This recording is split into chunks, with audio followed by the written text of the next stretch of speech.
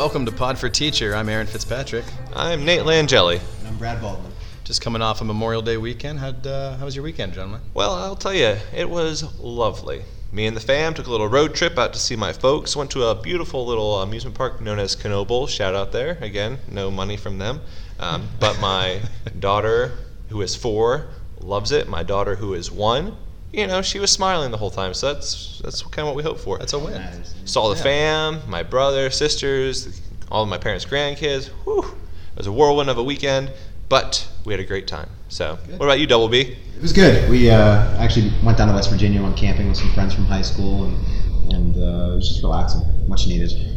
Very good. I got to spend some time with my brother and sister-in-law and see my adorable niece.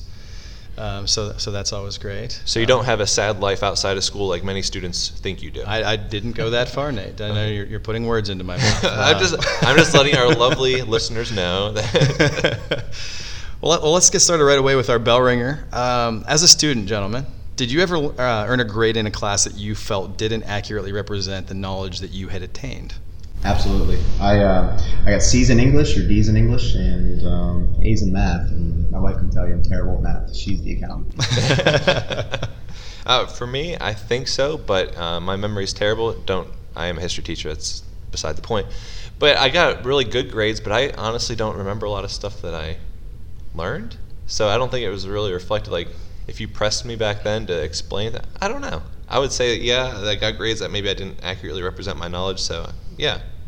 I even think about SATs. I actually had a higher score on the math side of my SATs than the verbal side. So did I. And I never would have guessed going in. I didn't feel better about the math section when I took it. And people I tell to this day, they're like, really? Because I'm not that good at math. Let's be honest. I got into English for a reason. Yeah. But yeah, absolutely. So, kind of going off that, one of the big questions, I guess you could say, for today's episode, which will still be sponsored by Cherry Coke. Why not? I had some Cherry Coke over the weekend, and I'm still in love. I did also drink some Mountain Dew, so just throwing that out there, Coke. Did you tell Cherry Coke? No, about your Mountain Dew right affair? now I'm trying to tell Cherry Coke. Okay. But I still love Cherry Coke. It's great.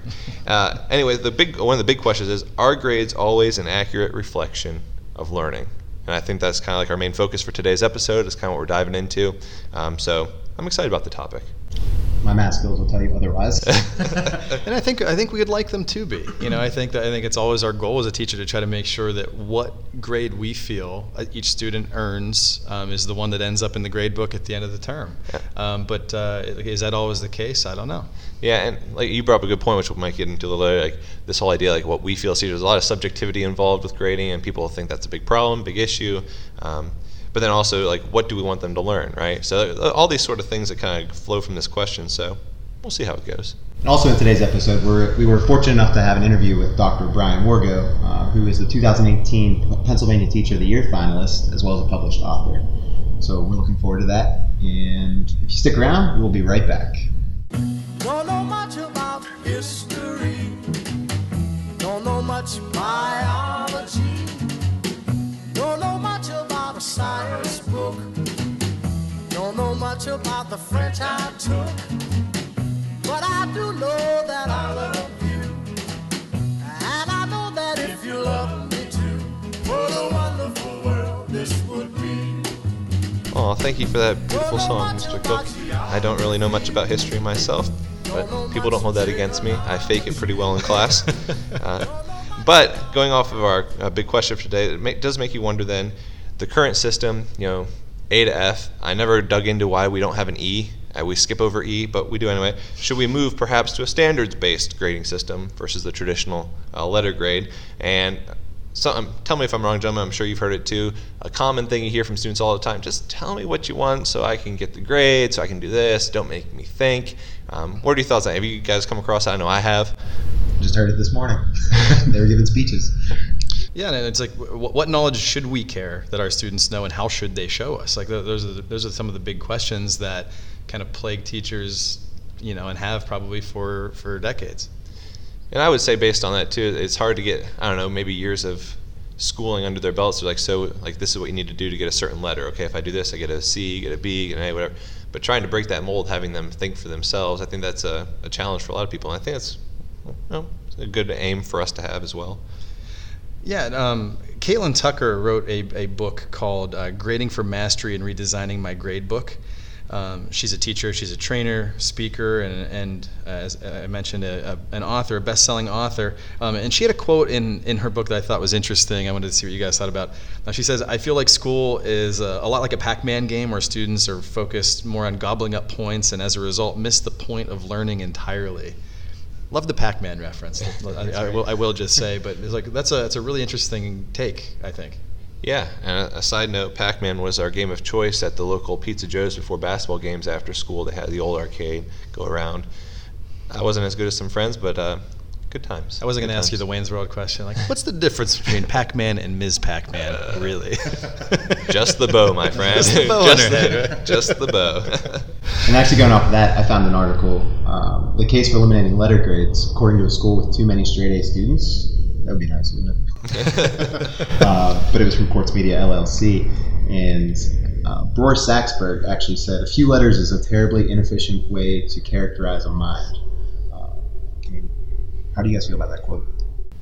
It is pretty limiting. It really is pretty limiting, and I don't know. I mean, I sort of feel like as a student, I remember there being a little bit more representation of a bell curve type of grading scale. I remember after every math test, our math teacher in high school would put the box plot up on the board and show everybody. No, she wouldn't put names on there or anything, but she'd put, the high score outlier, the low score outlier, the median, and then how many fit into the other quadrants. I think it's quadrants. I apologize to any math teachers that do box plots, but basically, and I felt like there was a much more broad representation in the grades that we were earning in that class than what I feel like I end up entering sometimes in some of our grade books. I feel like a lot of the grades seem to be skewed on the higher end of things than maybe they were whenever we were students. Is that just me, or?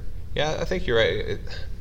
I'm just looking at society as well. Like, it's not just grades, but you look at, it seems now in society people are being pushed. You got to get a college degree, and so it seems like everybody has a bachelor's now, as opposed to generations ago.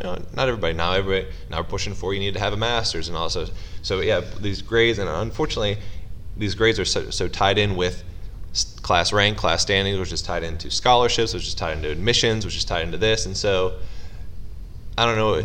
Like, we'll get into the solutions, but I would agree. Yeah, it seems like if C is supposed to represent average, are we really saying that whatever percent of our students are above average in this field? And I don't know if that's a fair representation. No, it's not. Growing up, my stepfather used to tell me all the time, just play the game. And the game of school. The game of school, exactly. The game of life. Just do what you're supposed to do. Just tell me what you want, right? Mm-hmm. Back to that. Yeah. Another quote I found, he actually said was, "Think of how much DNA is required to characterize a human being." Right? There's so much that grades can't tell us on the A to F scale. There's so much more creativity. How do you? It's so tough. And as limiting as that is, like it's wild to think about how much is still based on that very limited system. Scholarship money, college applications, sometimes jobs. Mm-hmm. Yep. When you're doing your job interviews, your resume's on that table. They're still looking at your education section first and foremost, and it's a very big indicator, I think, sometimes on who stays in that yes pile longer, who gets out of debt quicker, who is financially at the very least successful, and it is wild to think about how those heavy things, those big life changes and things that we deal with are based on such a limited system of indicators. Now, I have heard some students say, like, for certain scholarships, they had to write essays to enter in. It's not just the grade. And so I think that's a key component. Like, okay, we got grades, but we can add more to it, right? As teachers, we can provide more feedback perhaps, but then we're getting to the whole, you got 130 students, the time to, can you write a paragraph all the time? Like, those are the bumps in the road. But I would say there is a viable way in which we can assess a student. We can still have grades, but maybe add more to it, right? Performance-based stuff. I would say that could be a possibility. I don't know how that plays out, but in my mind, it looks like a possibility at least. So I think we're all in agreement that there needs to be more than just the A to F system. There needs to be something else. Absolutely. But I would also say, like, would you just scrap it entirely? And this is a crazy quote, saying, expression, whatever. You don't want to throw the baby out with the bathwater. Now, in my mind, I'm a literal thinker. I'm really envisioning the first person to chuck a baby out with the bathwater. And they're like, oh, wait a second. Maybe we shouldn't do that. Let's try this again. Go grab the baby, put him back in. Is there a way to dump the water out without hurting or killing the baby? Are they confusing the baby with the bathwater, or has the baby been tainted by the bathwater? I've never don't really understand.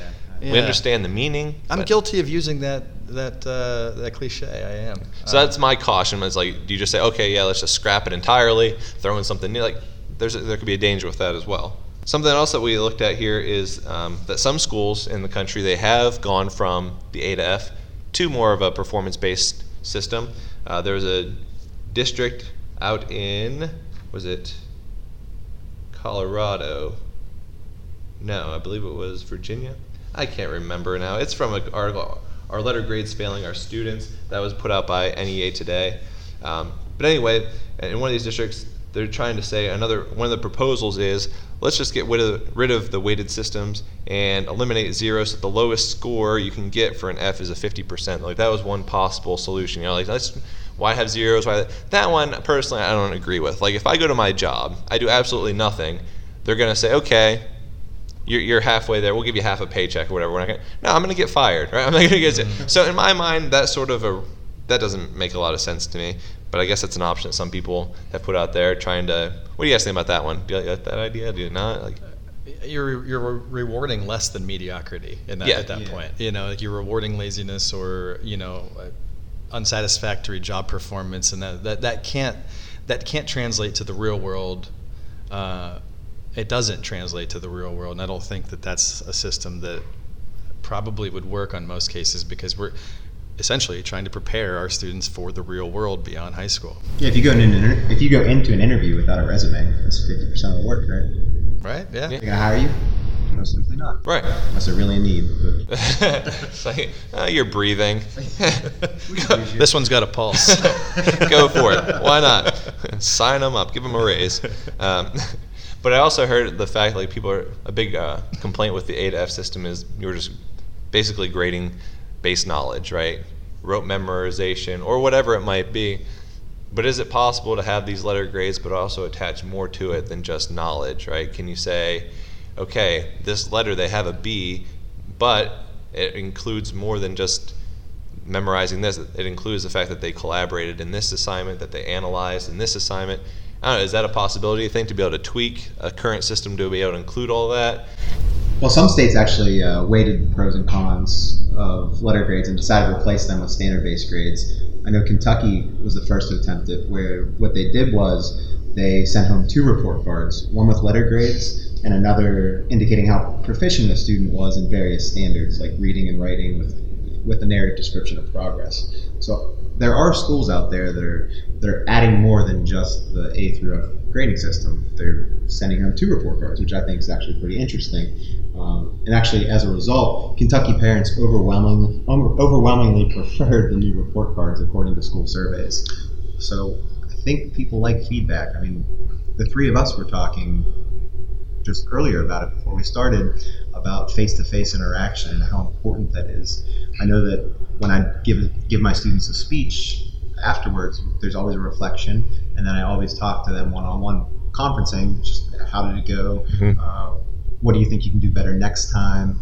Then they actually grade themselves on a self-assessment rubric. So I would argue then, not argue, I would ask, like, so what is the value in self-assessment? Because then people are like, well, you're just going to give them the score that they give themselves, right? Oh yeah, I think I got a 10 out of 10 on that one there, Fitz, or Baldwin. That was stellar work we got going on. I think the issue there is that they're not taught properly what to look for, and I think students really need to understand what are we looking for, what's going to set them apart from that other student. Because, I mean, the A to F grading system is basically just competitive nature, right? But as teachers, I would throw at you, say what to look for. In Pennsylvania, we have standards, right? So you'd be like, hey, in this class, these are the standards that you're supposed to be able to do and achieve and hit and do all this sort of stuff. And can you do that through, like, this assignment? How do you stack up? I guess we could just pull that out and be like, this is what our state says you're supposed to be able to do. Sure. I think self-improvement is one of the biggest things. Just what areas can you grow in? And I think the self-assessment. I mean, I'm sure you'd agree, Brad, if you've been doing that now for a while as well. That it really kind of puts that reflection piece back on the student. Because how many times have you ever passed back a test or a paper or something where you've painstakingly added all kinds of feedback and marked things up? The student flips to the back page, sees that score, throws the paper into the recycling, and then you're sitting there scratching your head wondering, like, why did I take all that time to give them feedback on improvement whenever they didn't even feel like they had to do that? So giving that self-assessment piece, I think sometimes it's not a cure-all, but I do think it's a piece that can benefit the students in the long run, because they're forced to think about what it is where they fell short, what they can do to improve, and I think there's some real growth there. But I guess to play devil's advocate a little bit, if we're doing all this standard-based assessments and people are saying, yeah, I'm proficient, I'm advanced, I'm whatever, is that just like a participation trophy of educational reform, right? Is that something that is that something that's true in society? Like you say, you have this, everybody, they participate, so everybody gets a trophy. We know what James Harrison, how he feels about participation trophies, am I right? Is that a downfall, you could say, of going to some sort of system like that? By the way, it was Heinz Phil. Heinz Phil or Vil? Is it a V or F? V-I-L-L-E. He kept saying... Not Heinz Field. Throw back to the first episode. You're going to have to go back and take a listen if you want to get that reference, and we highly encourage that you do so. But no, I mean, that's actually something that my brother brought up when he and I were talking about this episode topic, was that, if you go to standards-based, is it because, students have trouble being compared to each other, class rank, GPA, whatever, and there's some disappointment involved whenever that comparison is made, and maybe it's like, okay, now this is all positively framed, you've attained this goal or this skill, you can move on to the next step. It's a more of a feel good thing. Is that, are we kind of succumbing to that mentality, or is this really like the movement that needs to be made to reform education? Right, because in high school you're supposed to prepare kids for life after school. And I'm sure in most jobs they're not just handing out participation awards to everybody. I don't know. Keep it up. Yeah. So, I don't know. Okay, so when we come back, our interview with Dr. Brian Wargo. Pod for Teacher is the brainchild of Aaron Fitzpatrick, Nate Langeli, and Brad Baldwin, and produced in their personal capacity. Opinions expressed on this podcast are the hosts' and guests' own, and do not reflect the views of Freedom Area High School or the Freedom Area School District. Any account of this podcast without the written consent of Major League Baseball is strictly prohibited. We're joined now by Dr. Brian Wargo, 2018 Pennsylvania Teacher of the Year finalist, published author of the books Bird, An Exploration of Hawk Watching, and Visiting Mother Nature, A Beginner's Guide to Off-the-Grid RVing. Handlebar mustache enthusiast, and overall just one heck of a guy. How you doing, Brian? Thanks for having me. This is our first, thank you for being our first guest on Pod for Teacher. So, Dr. Wargo, what flaws do you see in the current A to F system? Well, we just get right into it. Yeah, we do. We don't really shoot the breeze. You know what I mean? Like, so on a date, there's dinner, and then. Do you want to have kids right away? Like, would you like to have? Yeah, like, you want to get married? And again, with Baldwin's eyes, the way he looks at you, like as soon as he looked at me, I lost what he was saying. Oh, his eyes are like the first date. I love you. Yeah. Have you seen how many girls sign up for volleyball teams? I understand that. Probably because of those eyes. But I'm already worried about the letdown. So like I'm in that stage, and now I'm just worried about like when he looks at someone else. What about me now? So you're saying it's cheap. Nate and I were worried about, we decided to do this because we realized we were faces for radio, kind of basically thing. Yeah. Hold This is one platform one where of you is. The other could easily be on television, okay? And I think you know who you are. Nate. I don't know, but you don't have to point that out. Like, he might have the nice eyes, but like you don't, like Fitz knows it, right? But you don't have to say it. You knew it beforehand, right? We don't have to be explicit about this. Like that I was the ugly duckling. We didn't say ugly. Why are you always self-deprecating? You're just not Langeli's looks. Thank you. I aspire to be someday. Look, people respect you. Langeli, they look at as eye candy. Yeah. And that's and I'm okay with that. Yes. I have no problems with that. I would trade it all. We all have roles to fill in society. We all can't be respectable. Right. Some of us are just, Absolutely. Yeah, like you said, eye candy. Eye candy. Yeah. To me, that's Baldwin. He's my eye candy. No. Well, okay, So you might answer these questions. We're just going to be staring at Brad the whole time. Wait, Brad? Right back at you. That's his first name. Gotcha. All right. So Back to how many kids you want to have. 2, and always have a girl first. It's true. Can You have a- is this scientific? Can you actually? We did some reading. I have 2 girls myself. 99 but- out of every 100 dentists will tell you should always have the girl first before the boy. And you can cause that to happen Now, I on know purpose. you said scientist. I said dentist, making a joke, because, I was just about to ask, why dentists? well, you know what they call. Because they recommend gum. Well, you know though. what they call doctors when they fail out of medical school, right? Dentist. Right. So. Any nothing wrong with dentist, any dentists. dentists out there? We apologize to all of our dentist listeners. I do too, but you should reevaluate when you're sticking power tools into people's mouths and you have a smile on your face. Why? It just doesn't make sense. But- There's a percentage of the population that's sociopaths, right? And psychopathy is probably a genetic disposition. It's probably in our genes, and it's probably about 1, maybe 2% of the population. Now you said probably a lot. That doesn't seem very scientific. Well, when you say probability, probability There- is scientific, right? So if you were to take... And scientifically, you have a beautiful smile, by the way. So your dentist must be doing a great job. I know you're lying, but I don't say care. it's But like, yes. Come on. Okay. Did you have a question, Mr. Baldwin? He asked it a long time ago. I'm sorry. I forgot I was looking in your eyes. Enough. I do have a question though. What flaws do you see in the current A to F grading system? The big picture is it's just nonsense. It doesn't make any sense. We have almost all of our students writing things down on pencil and paper, and pencil and paper is supposed to be indicative of your overall being, so that's a problem right there. It also is going to be rewarding those that memorize, and most of school is memorization, which is a model that no longer exists or is relevant. All of us have a phone right now. You can look up anything that you'd want.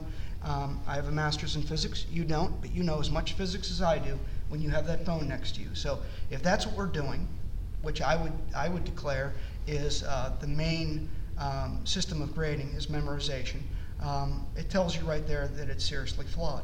Other things, if you were to say you have an A, what does that actually mean? Anyone want to jump in on this? The scarlet letter A, or no? Okay. Anyway. I mean, what does an A mean? It means on a pencil and paper test, usually, right? You have guessed, and by the way, do you guys know about the uncertainty principle in physics? I feel uncertain a lot. Okay, But I don't. well, good. Knowing that is really important. So it basically says if you can measure something's momentum and its place in space, we like to think in physics that you'd be able to have unlimited reliability in replicating any experiment, and that's just not true, because by making an observation, the photons that are coming to your eyes had to bounce off that object, and they carry a little bit of momentum. So if you happen to know exactly where that particle is, you can't say with any certainty what its velocity is, and vice versa. So it's a really important principle, not in physics, not just for physics, but for everything. So if you look at our standardized testing, if you want to have a completely objective test, you want to have one where there's no fuzziness. So you can have multiple choice, A, B, C, D, right? And you have to make sure that there's no, overlap between A, B, C, and D. And you will know for sure if I had a worthless question on a test, it might be like, what is the capital of the United States? You could have A, Boston, B, Washington, D.C., C, Denver. You would know for certain that if they selected B, that they had the correct answer, okay? Now, in the grand scheme of things, how important of a question is this for their overall intellect, for their overall knowledge of history, for anything? Very, very, very shallow, right? So we have great confidence in a completely shallow question that they could have just guessed on anyhow. So it doesn't really tell us anything meaningful. And so a lot of people like to say, well, you don't want to get into all the fuzziness of English teachers. Any of you an English teacher? Nope. Okay,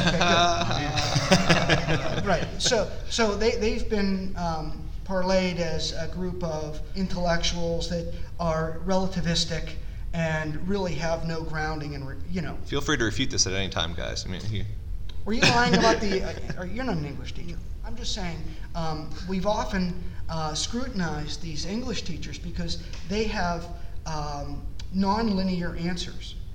In other words, declarative statements are not enough for an English teacher. They want to know holistically, what is the point that you're making, and are you backing that? And we're very uncomfortable with that, because you might have one teacher who grades it a 90%, another teacher that grades it as 70%. And of course, they're not looking at what is the objective. And we like to write out our behavioral objectives from back in the day. We still are required to write objectives.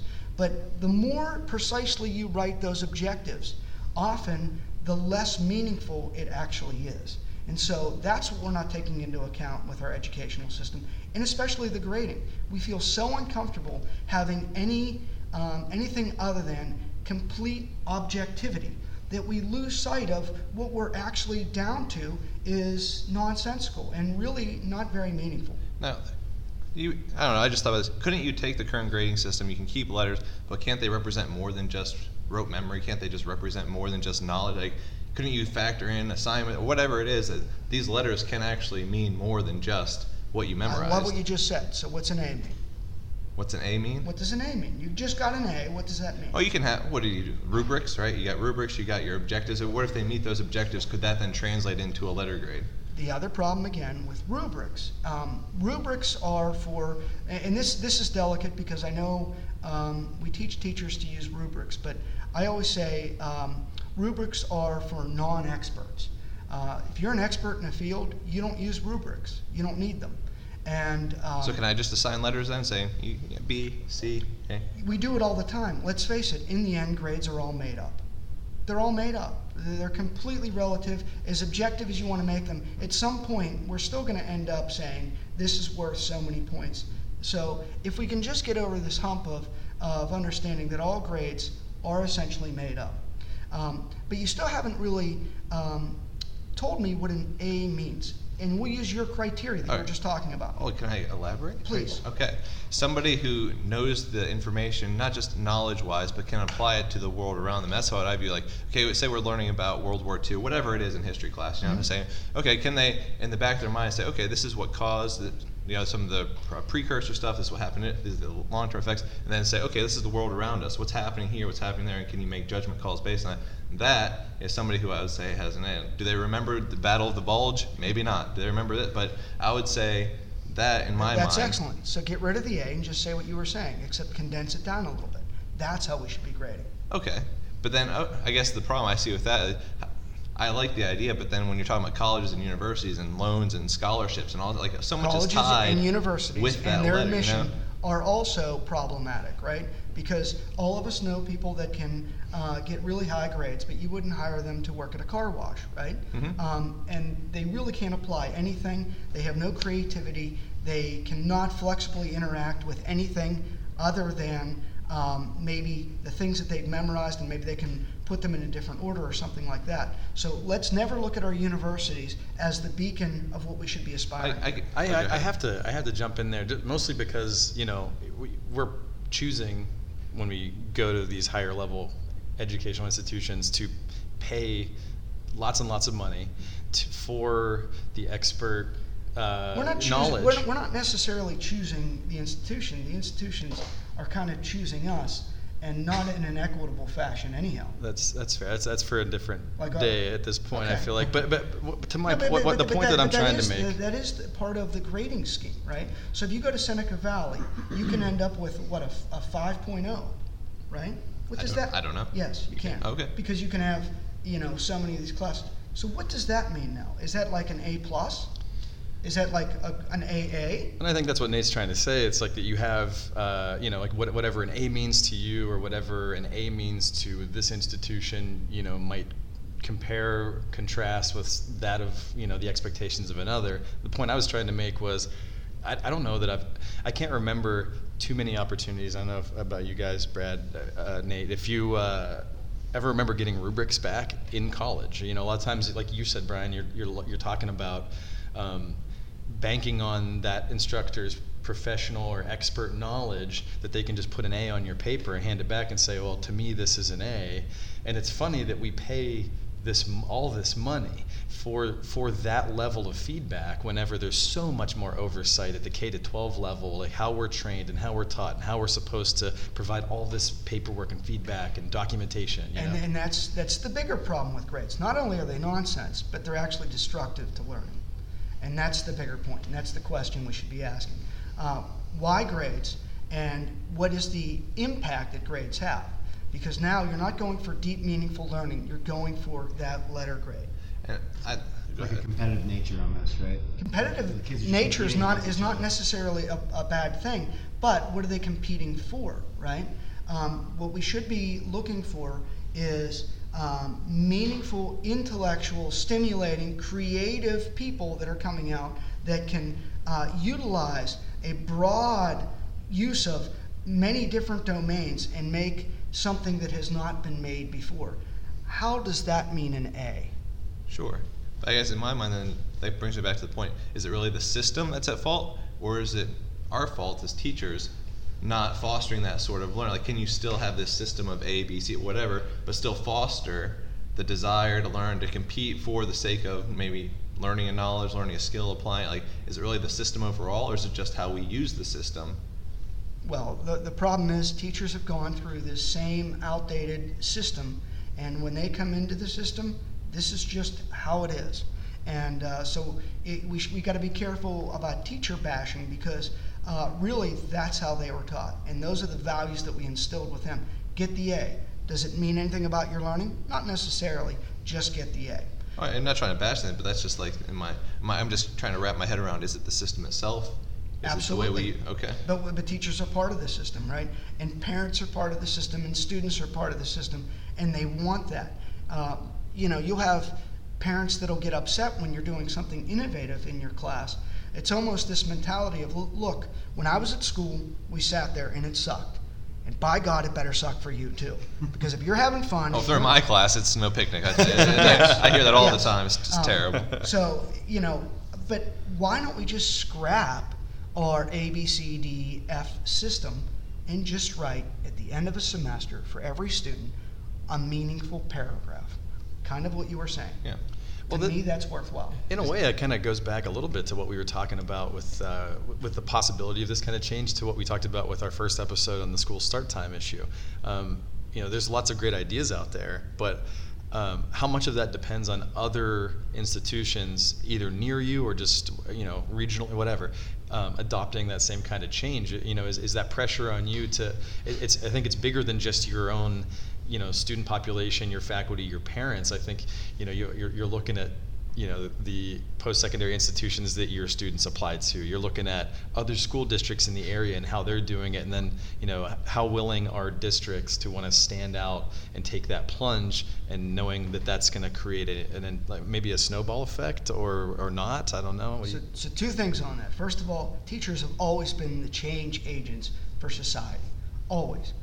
The problem is we have teachers, and this is only going to happen in education. We expect, and there's so many reasons why you don't want to be a teacher.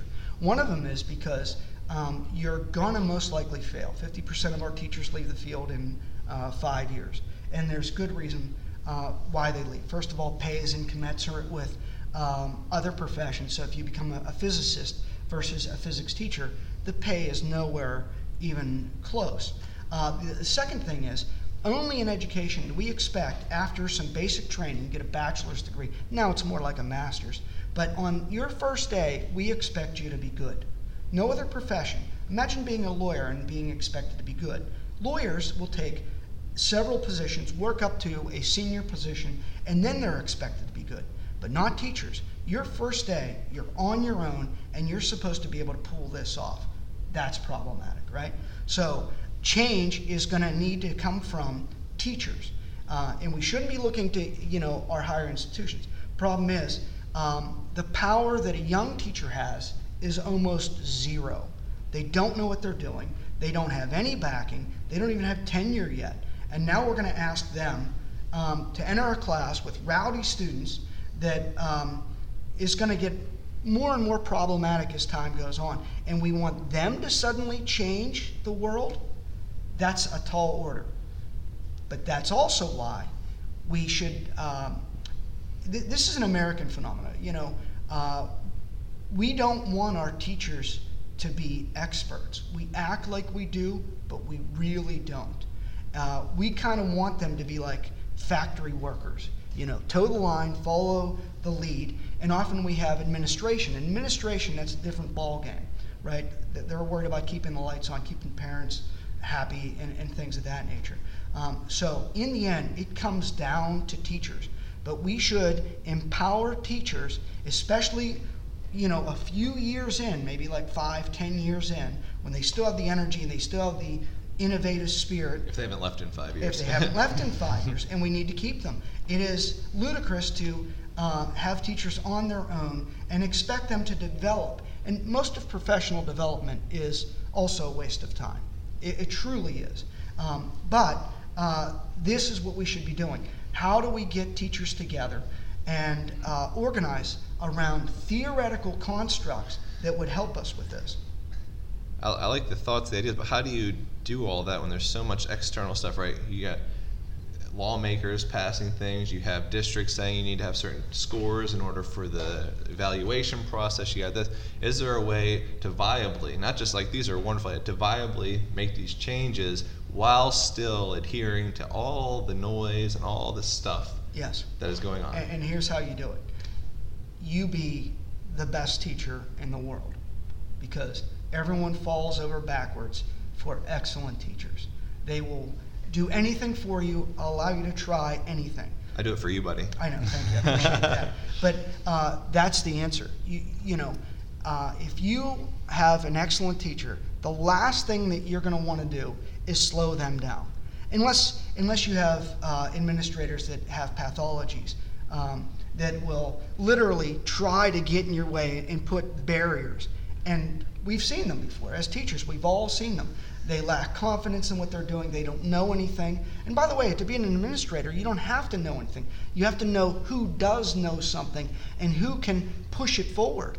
And teachers are on the front lines, and that's why they're the change agents. Because in the end, no matter what grandiose plans you have from educators, from administrators, from lawmakers, in the end, it comes down to teachers interacting with students in the classroom.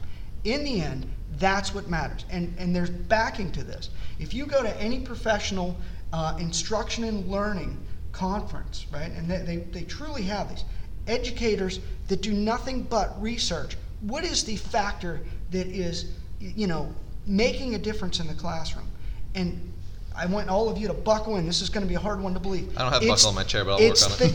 It's the teacher that matters. That's what matters.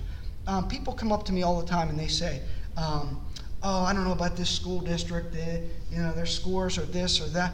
That doesn't matter. We all know, you guys know about probabilities and things of that nature. We know that in any group you're going to have kind of a bell-shaped curve. And you're going to have some really outstanding professionals, and you're going to have those that we all wonder, how did they ever get a job? And in the middle you'll have, your average. Right? And that goes for any institution, any profession. It goes for sports, everything. All you need to do is go to the school and make sure that your sons and daughters get the best teachers in that school. And I don't care if they're teaching art or physics, or if they're teaching communications, or what is it you teach, Fitz? Mostly journalism. Journalism. Thanks for noticing. I know what you do, but I just didn't know the one word because you're into technology and things of that nature. You are, right? So, but you get those teachers that are transformative. And if you have transformative teachers, it doesn't matter where you are.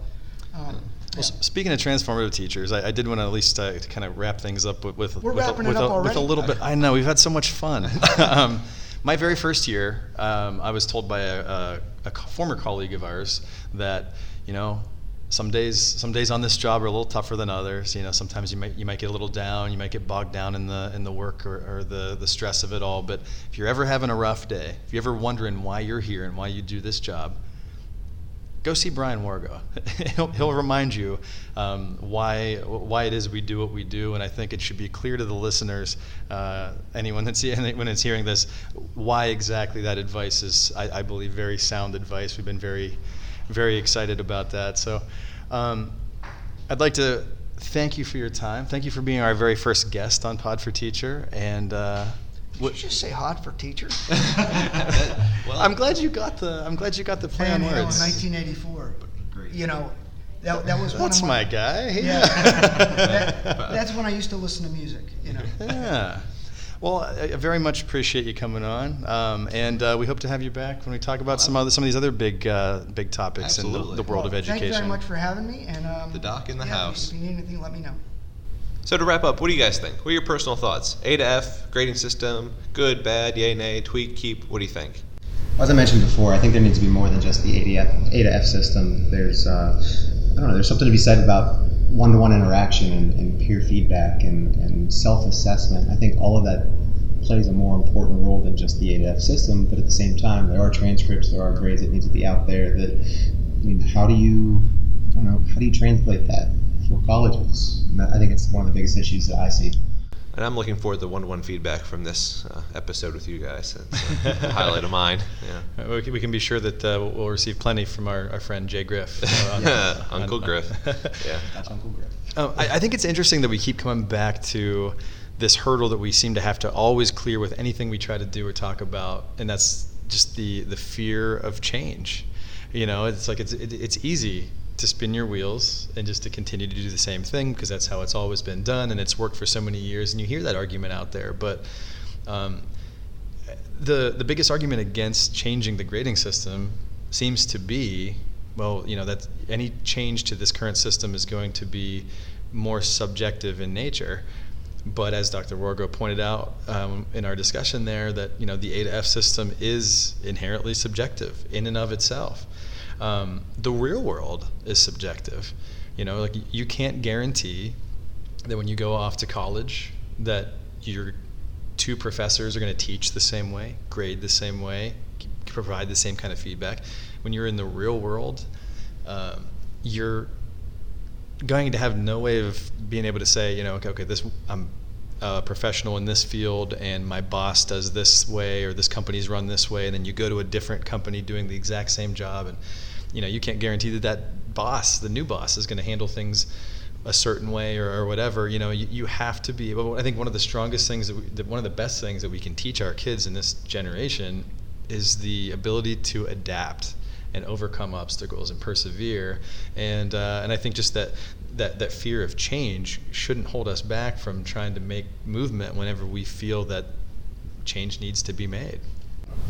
For me, it's not the change that's scary. It's the translation into the real world. It's the translation into college or whatever the next step is for these students. Like if we were to be the front runner for a different system, how do we implement that so it translates? That's the problem I see. That's a valid point, but for me, I guess the big takeaway, what the doc was saying, the fact teachers play the most vital role, and he was just saying they might not be listening to you, to a thing you're saying, but they're watching. These students are watching you all the time, watching you interact, and I agree with him. It's if you build that relationship, you have the rapport with students, they'll push themselves. They'll achieve, they'll try new things, they'll be more willing to take risks, and possibly even be able to fail. I think that could be a whole other topic. Students not wanting to fail, not wanting to, not succeed right away. But there's a quote again from the article from NEA Today by Ken Holla, who's a high school teacher, history teacher from Fairfax County, Virginia, for 24 years. And he said that he wishes students were motivated just by learning, but kind of like what you guys were saying, that's really not realistic, as they have to get into college or get a job after high school. That's what he says. And to that end, grades, be they numbers or letters, are a motivating factor, not unlike money for an employed person. Again, this is why we're teachers, right? The money factor. Yeah, absolutely. Watch that bank account grow. What I have been doing is, back to the quote here, what I have been doing is moving towards personalizing the learning experience for my students, so assessments always depend on the student and the situation. And I think that's, for me anyway, that's one of the big takeaways is, okay, we have this system, but ultimately, no matter what system you have, if you have a good relationship with your students, I think students will succeed. They will strive, whether it be the A to F scale, whether you have this performance-based this or that. So that was one thing that I took from his interview that really stuck with me, and I kind of really wholeheartedly agree with that. I think it's a great place to leave it. Aw, thanks. We'd like to thank our guest, Podvocate, Dr. Brian Wargo, for joining us. See what I did there, guys? Uncle Griff, I did not support his free and loose use of Podvocate there. And just to explain for those of you who don't know who Uncle Griff is, that would be Mr. Jeffrey Griffith, another teacher colleague of ours who is not a fan per se of these puns that Fitz throws out every once in a while. And I call him Uncle Griff because we all have one of those uncles, and you just I don't think you really need to really explain. I might be the uncle in my family, I don't know, but that's Uncle Griff. So that was not an authorized use of Podvocate, but he threw it in there anyway. That's for you, buddy. And then this year at Freedom Area High School, the seniors actually did a class vote on who they wanted to do the commencement speech and read off names. And actually, all three of us sitting at the table were elected to do so, which is awesome. Thank you, seniors. What an honor. Yes, absolutely. Thank you. But this week, on Friday, during the commencement, Aaron and Nate will be both giving the speech. They'll be sharing the speech. So next week, what I'd like to do for our episode, maybe on Friday afterwards, we'd like to air the episode, and I'd like to give my commentary on their speech. Or roasting of the speech, perhaps? This could be good. I'm very much looking forward to that. But let's I have very high expectations. All right, go ahead, Aaron. Go ahead. You're saying something. Nate and I are very excited to give the speech. Now I think I'm even more excited about Brad's commentary of the speech after the speech. He is a communications teacher. I expect some harsh criticism. and let's not let him off the hook, because he is reading off the names of the students, and if he misspell or mispronounces one of them, as the communications teacher, I'm going to start booing from the audience. That's fair. Yeah. Expect nothing less. Yeah, it's got to be equal here. So maybe our next pod, live from Commencement. Maybe not live, but maybe pod from Commencement, special edition episode. Follow us on Twitter at Pod4Teacher. That includes you, Nate, and Brad. I don't know why you're still missing this Twitter boat, but I'm thinking about hopping on. I'm thinking about it. Tweet at us at Pod4Teacher, and then let Nate and Brad know what they're missing and why they need to jump on that train. Thanks for listening, and we'll see you soon, or we'll talk to you soon.